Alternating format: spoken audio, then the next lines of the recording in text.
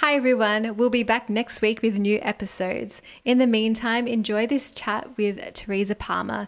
In it, she talks about her own experience of pregnancy and pregnancy loss, how she cultivates moments of self-care during her day, and why we need to let go of our expectations of motherhood. So darling, I'm going to need to step out for a bit. Okay, I'm going to lock the door, and can you guys please just let Mummy have some time? All right. Okay, there we go. And I'm going to text my husband just so he knows. I did remind him this morning, but all right, please, on a podcast.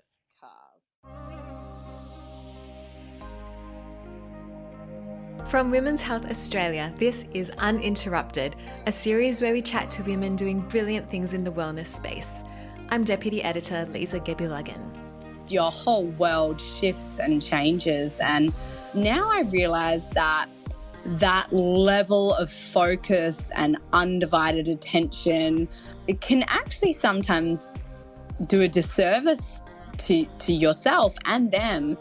You might recognise Aussie actor Teresa Palmer from last year's film Ride Like a Girl, or you may have seen her in that fantasy series, A Discovery of Witches, which is one of those rare shows loved by fans and critics. I used to have quite the healthy obsession with zombie films, so my favourite movie of hers is Warm Bodies, where her character falls in love with a zombie, as you do, played by Nicholas Hoult. Anyway, I digress. The reason I'm chatting to Teresa today has nothing to do with her acting cred and everything to do with making sure that as women, we are talking more about our shared experiences. Not just the fun stuff, which we tend to do anyway, but especially when those experiences are tough. Teresa has a new book out right now called Zen Mamas, Finding Your Path Through Pregnancy, Birth and Beyond, which she co-wrote with her close friend Sarah Wright Olsen. And just like in the book, in our chat today, the mum to 6-year-old son Bodhi, 3-year-old son Forrest, and 1-year-old daughter Poet gets raw and honest. She talks about her pregnancy loss, how she and her husband got through his experience of postpartum anxiety, and the way she's navigating this crazy time we're currently living in. So stay, listen, and I hope this chat inspires you to share some of your experiences too. Welcome to Uninterrupted, Teresa. How funny that the name is Uninterrupted, because I'm pretty sure I will be completely interrupted the whole podcast. I know, but we'll just have to roll with it. Here's hoping. Speaking of interruptions too, we were originally going to do this chat in person in Sydney, but then COVID-19 had other plans for humanity. That's right. How are you and your family holding up in Adelaide at the moment? Look, we have some days which go really smoothly and we're in flow, and then we have other days where it's chaotic. And today I would say is one of the more chaotic days in our household. The kids are just racing back and forth. We've got concrete floors, so it's really noisy. You can hear Poet in the background crying. Luckily, my mum lives with us, so my mum has her right now. Oh, that really helps having that extra support. Oh, it's great. And, obviously I can't see my other parents. They're in their 70s. And so they're isolated and we haven't seen them. We've been doing FaceTime. But, the one silver lining for us is that we actually live with my mum, so she gets to isolate with us, which is, a little blessing in disguise. So you talk about like having all these ups and downs during this period. I know for myself, it's been helpful exercising and meditating. I was wondering, what do you do yourself, and then what do you do to help your kids make sure that they're okay during all of this? I think my children work quite well having a loose schedule, a flexible schedule, I'll say. We definitely try and meditate each day if we can. I have been getting about 10 minutes at night time after the kids are in bed. 10 minutes is all you need, really. I know, it is. It is actually quite good. And I'm one of those people that when I meditate, I want to go to sleep straight away afterwards. Yeah. So it's actually perfect to unwind at the end of the day. And another thing I've been doing is a brain dump. So right before bed, either before or after the meditation, I have a little app on my phone called Day One. Oh, yeah. And it's a journaling app. And it goes to the cloud, and and you have a little code. So you have a password, it's password protected. And I've been using it for a long time. I used to journal when I was a teenager. And then I remember like everyone would find my journals and read them. And so I was like, oh, I'm just going to try out this app. So I've been doing it for about 2 years. And I've been really trying to write in it every single night and talk about my feelings and the flow of the day and things I noticed if I went out shopping and just how people were doing, because it's such an interesting time in history. I think it's a period of time that we will all look back on and think, how did people navigate that? How do people get through? And so I want to write my feelings down and my experience down so that I can read back on it in years to come and just think about these are unprecedented times. And it helps me actually to get to sleep. Yeah. Because anything that I'm feeling anxiety-wise, or if I'm nervous about something or just feeling exhausted, I can just dump it all down in this little app, and it frees me of some of the the committee of my brain and all the thoughts whizzing around as you're trying to unwind at night time. So yeah, that's something I've been doing. It's been helpful. And then the kids have a meditation. There's a specific album that I love for the kids' meditation, and it's by this centre called the New Horizon Holistic Centre. And they have about 5 different meditation albums specifically designed for kids. So each one is, one's called The Magic Shell, or there's like Your Secret Tree House, or Flying with Unicorns. And it's a really beautiful meditative story for children, and it helps them to have moments of self-reflection and to calm down. And that's our one ritual. So we do that every day, no matter what. The kids know. We get into bed, I snuggle with them in bed, and we put our meditation on. And that's something that they know that they have each day. So professionally, do you have a few projects on pause now with the pandemic going on? Yeah, actually it's interesting. Our industry is one of the industries that have completely shut down. I would say 100%. I don't know anyone who's still working or filming, or, maybe there's some writers out there still writing and plugging away at things. But for the most part, every project is on pause. So I did have a TV show, an Australian TV show I was going to pop off and do during this period, but obviously that pushed. Yeah. And then I have season 3 of A Discovery of Witches that I'm going to go and shoot. I mean, the plan is in September, but who knows? I don't know when things will get back up and running again. And for the film industry, it's a lot of it is obviously everyone's trying to be safe and stay home, and the insurance companies are just not insuring any projects right now. And so we don't know when that's going to shift or change. So we have no work for the foreseeable future. And, we just, at some point, we'll probably jump back into shooting something, but I just don't know. This might sound a little woo, but it kind of feels like to me that the universe is forcing everyone to slow down and reflect what's necessary, what do they actually really need in their lives, what's important.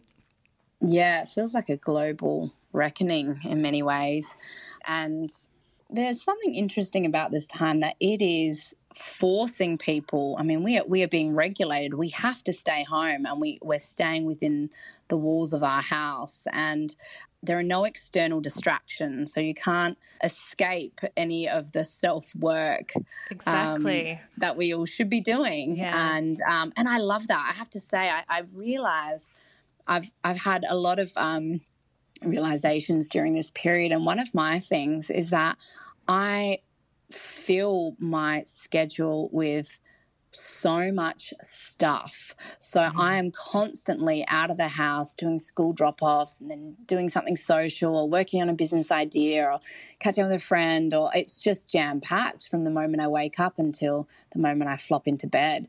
And now I'm having these long, long days at the home, and the days are kind of all melting into one, it seems. But there's a lot of self-reflection going on, and I'm taking a look at why I do distract myself so much. Why can't I sit in a space of enjoying slow living and saying yes to having a day without plans.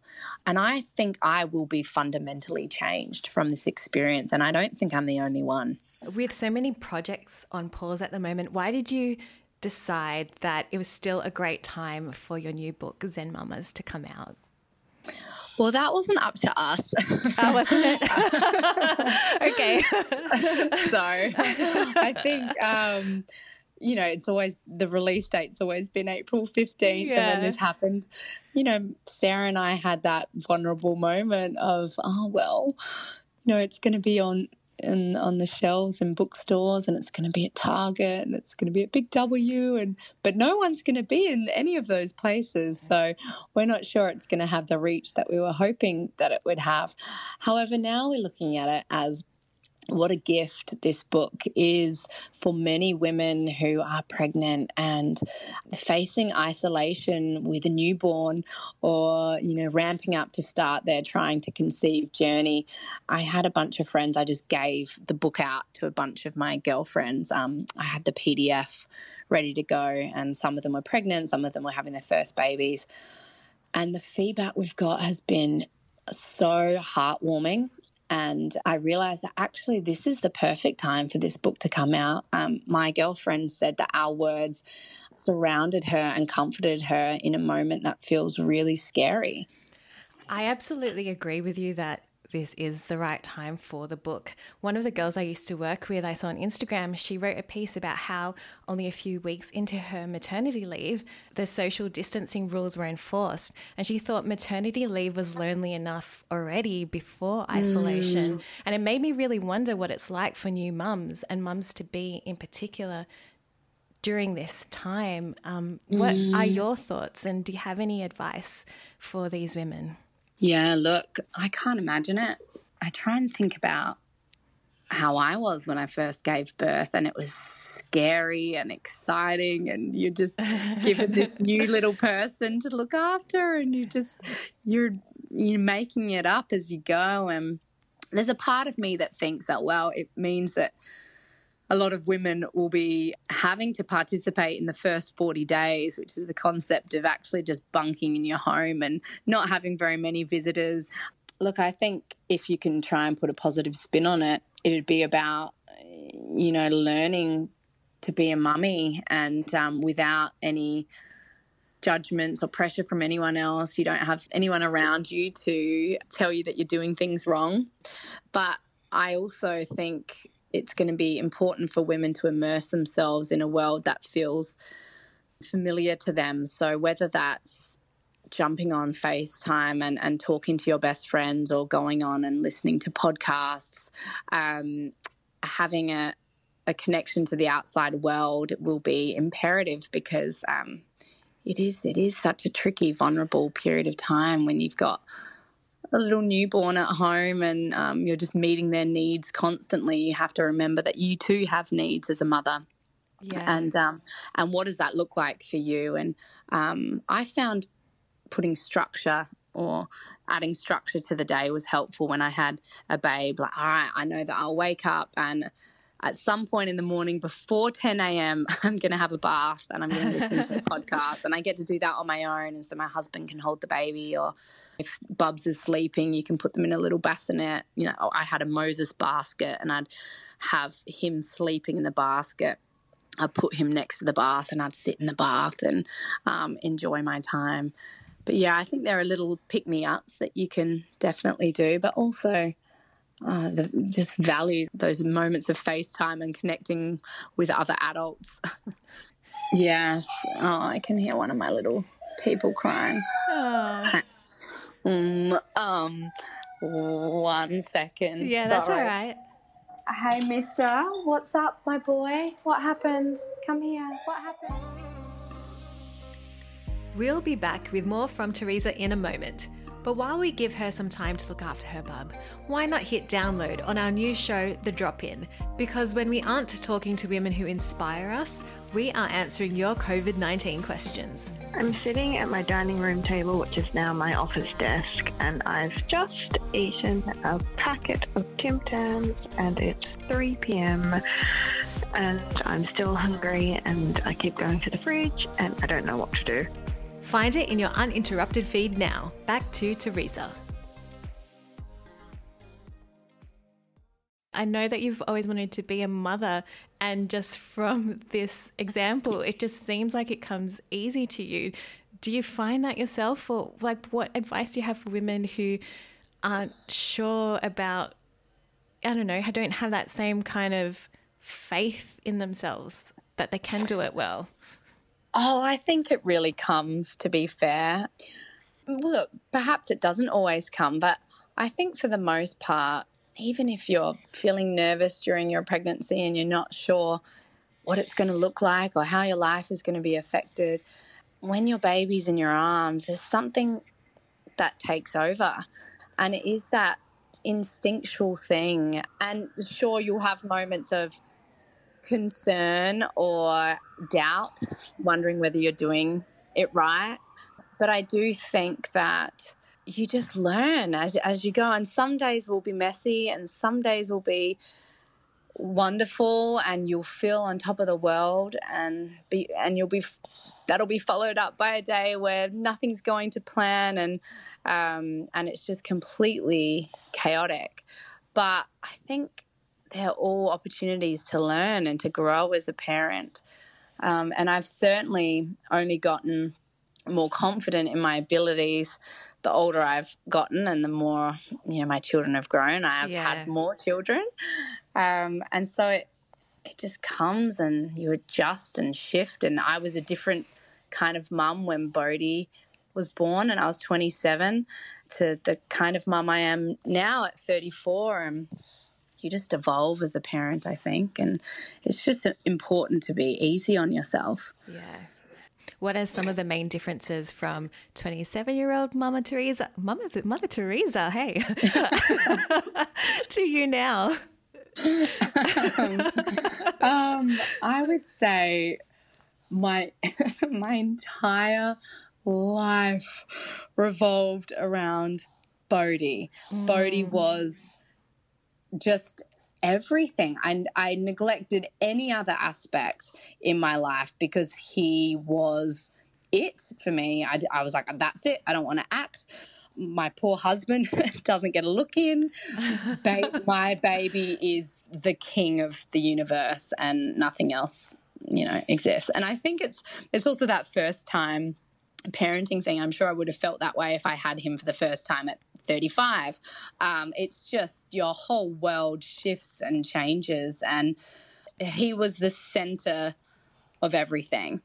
And now I realize that level of focus and undivided attention, it can actually sometimes do a disservice to yourself and them.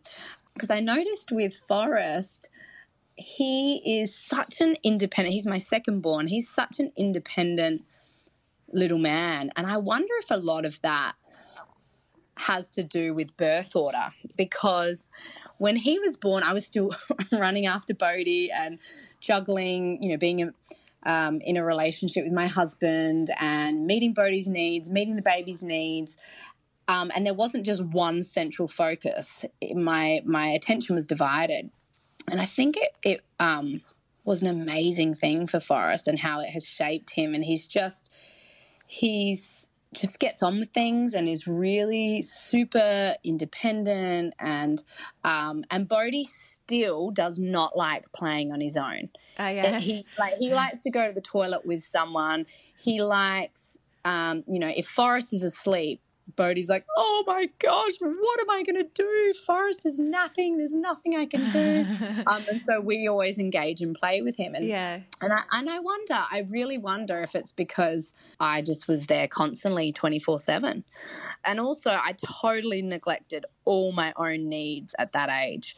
I just didn't, I could give, two SHITSs. Can you swear on podcasts? I don't know. Yeah, you can. Oh, okay. This one you can, definitely. Okay, good. I was like, what's SHITSs? SHITSs? I know, okay.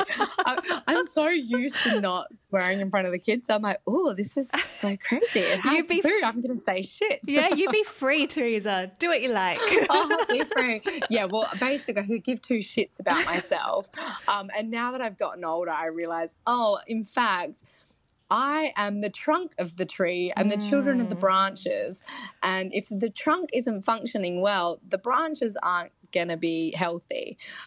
So I need to also understand that I have needs to be met too.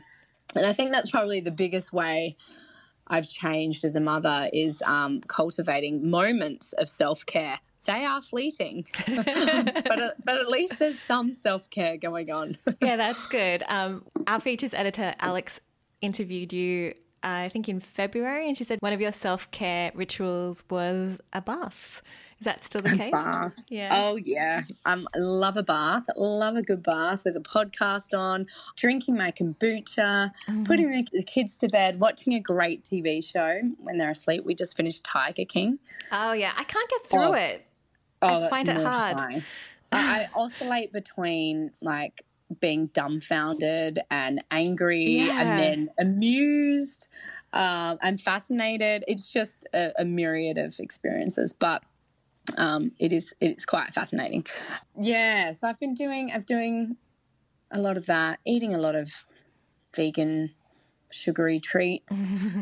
That's self-care for me. Yeah. My body probably doesn't agree with me, but it tastes amazing. And for that momentary feeling of, this is amazing, I definitely enjoy having a sweet treat.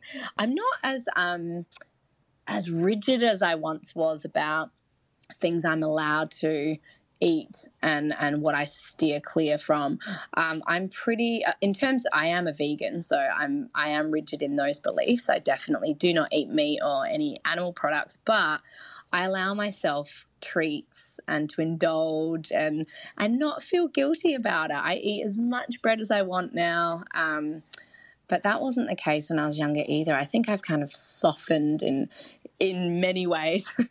Probably my body's softened a lot too. But, yeah, I'm not nearly as rigid as I once was. It reminds me of what you were saying about being a mother too, just kind of having to let go a little bit. Yeah, letting go of that expectation and just being okay to be just present and accepting of how the day's unfolding and, noticing my feelings and my emotions and not having a self-critical voice. I think it's imperative. So I'd like to go back to the question I asked before, just about how I felt that the most beautiful parts of your book were the moments where you shared your own experiences of pregnancy loss, secondary infertility, and even your husband Mark's experience of postpartum anxiety. I think these are experiences that as women we need to talk about more. Why did you think it was important to share such personal experiences and be so open about them too? I just feel as though I'm a woman who has a platform and I want to strip down the barriers that are in place between so many people.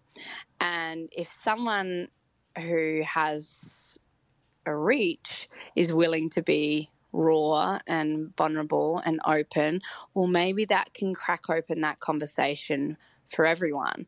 And I'm really noticing people are wanting to share their experiences of loss and grief and pain and anxiety and depression. We can find solace in each other's stories and connection. It's about connection, isn't it, really? Like, that's what I was looking for when I had my molar pregnancy. I remember just feeling like a statistic. I'm 1 in 10,000 people who suffer this specific kind of pregnancy loss. I didn't know anyone who'd been through it, and so I just felt alone. I felt so alone and sad and ashamed and as though my body had failed me, and embarrassed. I was also embarrassed because it was this rare or they were labeling it as a rare pregnancy loss. And I just thought, why me? Why did my body do this? And I really wish that there were more stories I could have read, or more people I was connecting with who had gone through these experiences. And so that's why we decided to dedicate an entire chapter to pregnancy loss. I haven't ever seen that in a pregnancy book before, or a parenting book. I've never seen a chapter dedicated to the subject of pregnancy loss, and we felt it was important to do that.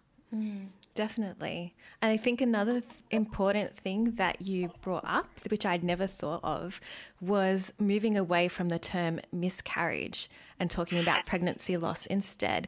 Can you explain to our listeners why that is important to you?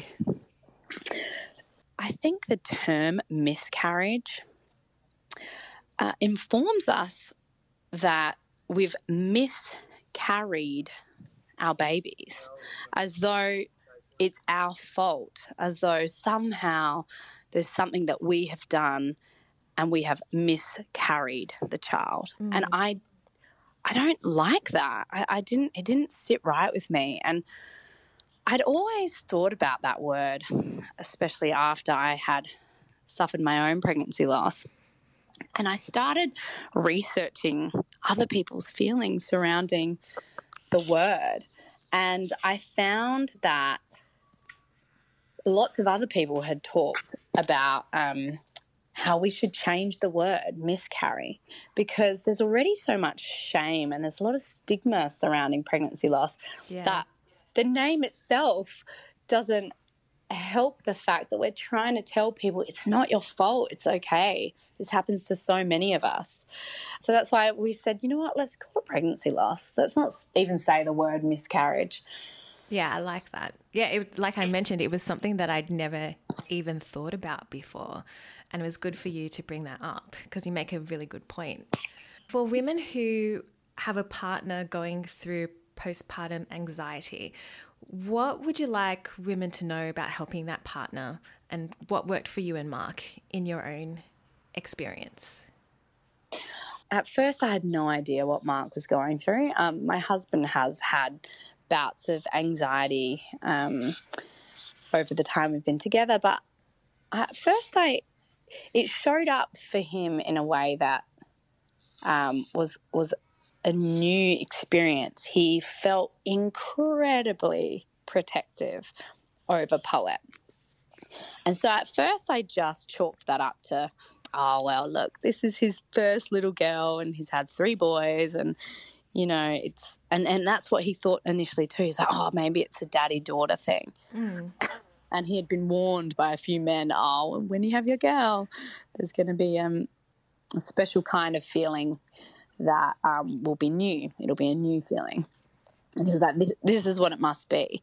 And then I started noticing that his behaviour felt erratic in terms of his emotions surrounding her and not wanting anyone to touch her.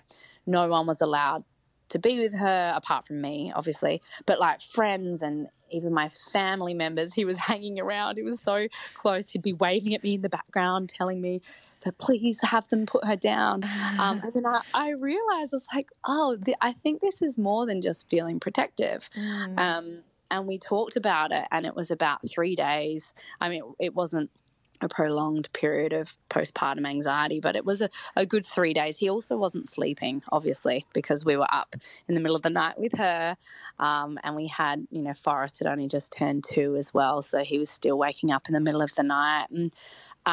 And I think it came out of a place of sleep deprivation and just feeling afraid that something would happen to his precious little girl.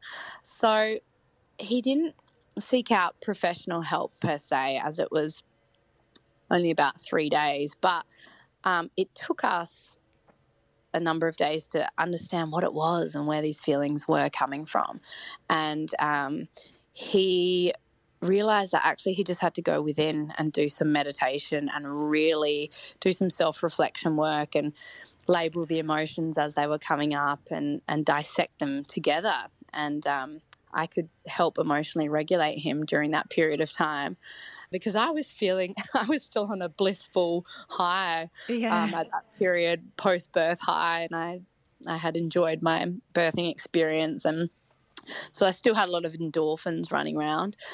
Usually you take a dip around day 3. So as he was starting to feel better, the tears started coming on day 3 for me, and I felt like I had been robbed of my first 3 days with her because of his experience.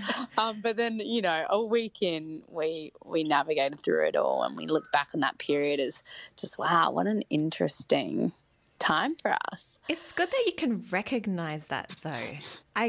How do you develop that emotional intelligence? Because I think maybe for a lot of couples, they might not realize what's going on and just think it's, this is what is supposed to happen, Right. I think probably only because Mark and I have done a lot of self-reflecting work, or self-reflective work, I should say. We both have done varying levels of meditation, and my husband has been sober for many years and grew up in a really tumultuous environment as a little boy. He was a homeless boy on the streets of Philadelphia. And so he had to figure out how to survive as just a little child with a very young teenage mother.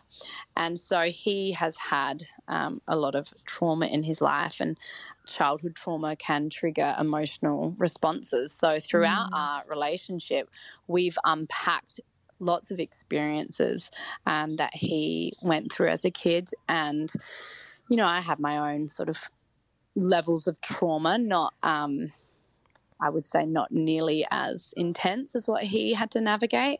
But because of that, we've been there for each other from the start, and we hold each other during periods of flare-ups. But we have each other's user manual. That's what we always say.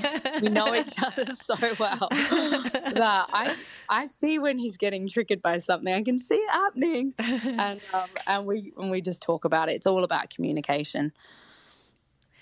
Now, it really comes across in our chat and in the book how much you've learned after each one of your pregnancies. So I'd love to know, for women who are thinking about getting pregnant for the first time, or who are currently pregnant with their first bub, what's the main thing you'd like to tell them? Like the one thing out of all the many things you've learnt that you wish you had known. It just goes back to that intuition, that feeling that you feel in your belly, that knowing sense. If something doesn't feel quite right in your birthing room, and if something is feeling, is that spidey sense people talk about, ask those questions, speak up, use your voice. And I always say, let that voice be the loudest one. In every aspect of your parenting journey, just listen, go in and listen, because you know your body and you know your baby better than anyone else does. And that doesn't negate, all the amazing people with offering advice and sharing their way of doing things. And you must listen to people's, especially, in the medical field. Certain things might come up for you and you've got no choice, and that's just the way it has to go. I had a retained placenta. That was not in my birth plan. I did not want to have a retained placenta, and there were only a few options for me. And so I took those options and I followed my instincts, and I chose, all right, I'm going to have this manually removed. Oh, and the description in the book will always stay with me. Oh, that was rough. That was rough. Can you give our listeners just a quick recap of that? Yeah. Sure. Yeah, so obviously I'd planned a home birth with Bodhi, and I had dreamt about it. I'd written out my perfect birth, and then, of course, my lesson was that, hey, things don't go to plan when you're a parent. And I ended up having a home birth transfer at 10 centimetres dilated. I ended up giving birth vaginally. I had a natural hospital birth. but I had to have Pitocin, so I had to be induced as my baby was posterior, which just meant he wasn't in a favourable birthing position, and I had a lot of back labour. And then he came out, and that was great. Started nursing him, and then my placenta just decided that it wasn't ready to come on out. just stayed up there, and for an hour later it was still up there. And then so I was given the option to have a manual extraction with drugs or without drugs, and so I could have had an epidural at that point. And I thought, oh my gosh, I've already given birth, I'm not going to have an epidural now. But my doctor said, it's going to be pretty excruciating if you don't take pain relief. He's like, but I promise I'll get it out in 30 seconds. I'm really good at doing these. And it was Dr. Paul Crane, who's a legend in the birthing world in America, in California in particular.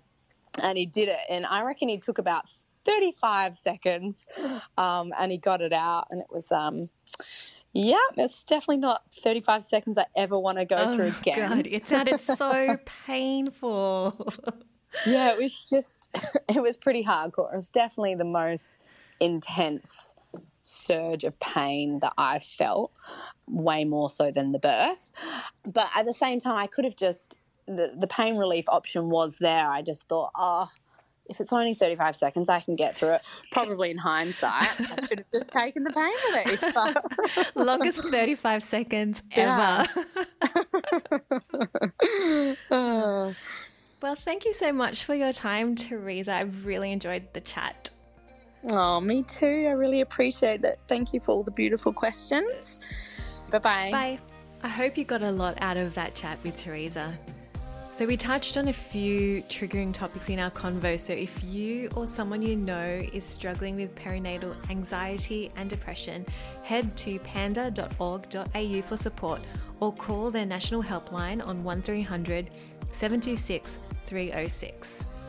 And for more from Women's Health, say hey on Instagram at Women's Health AUS. It would be amazing to hear from you. And if you've been enjoying our podcast, we'd love if you could leave us a rating and a review. Thank you, legends. Until next time.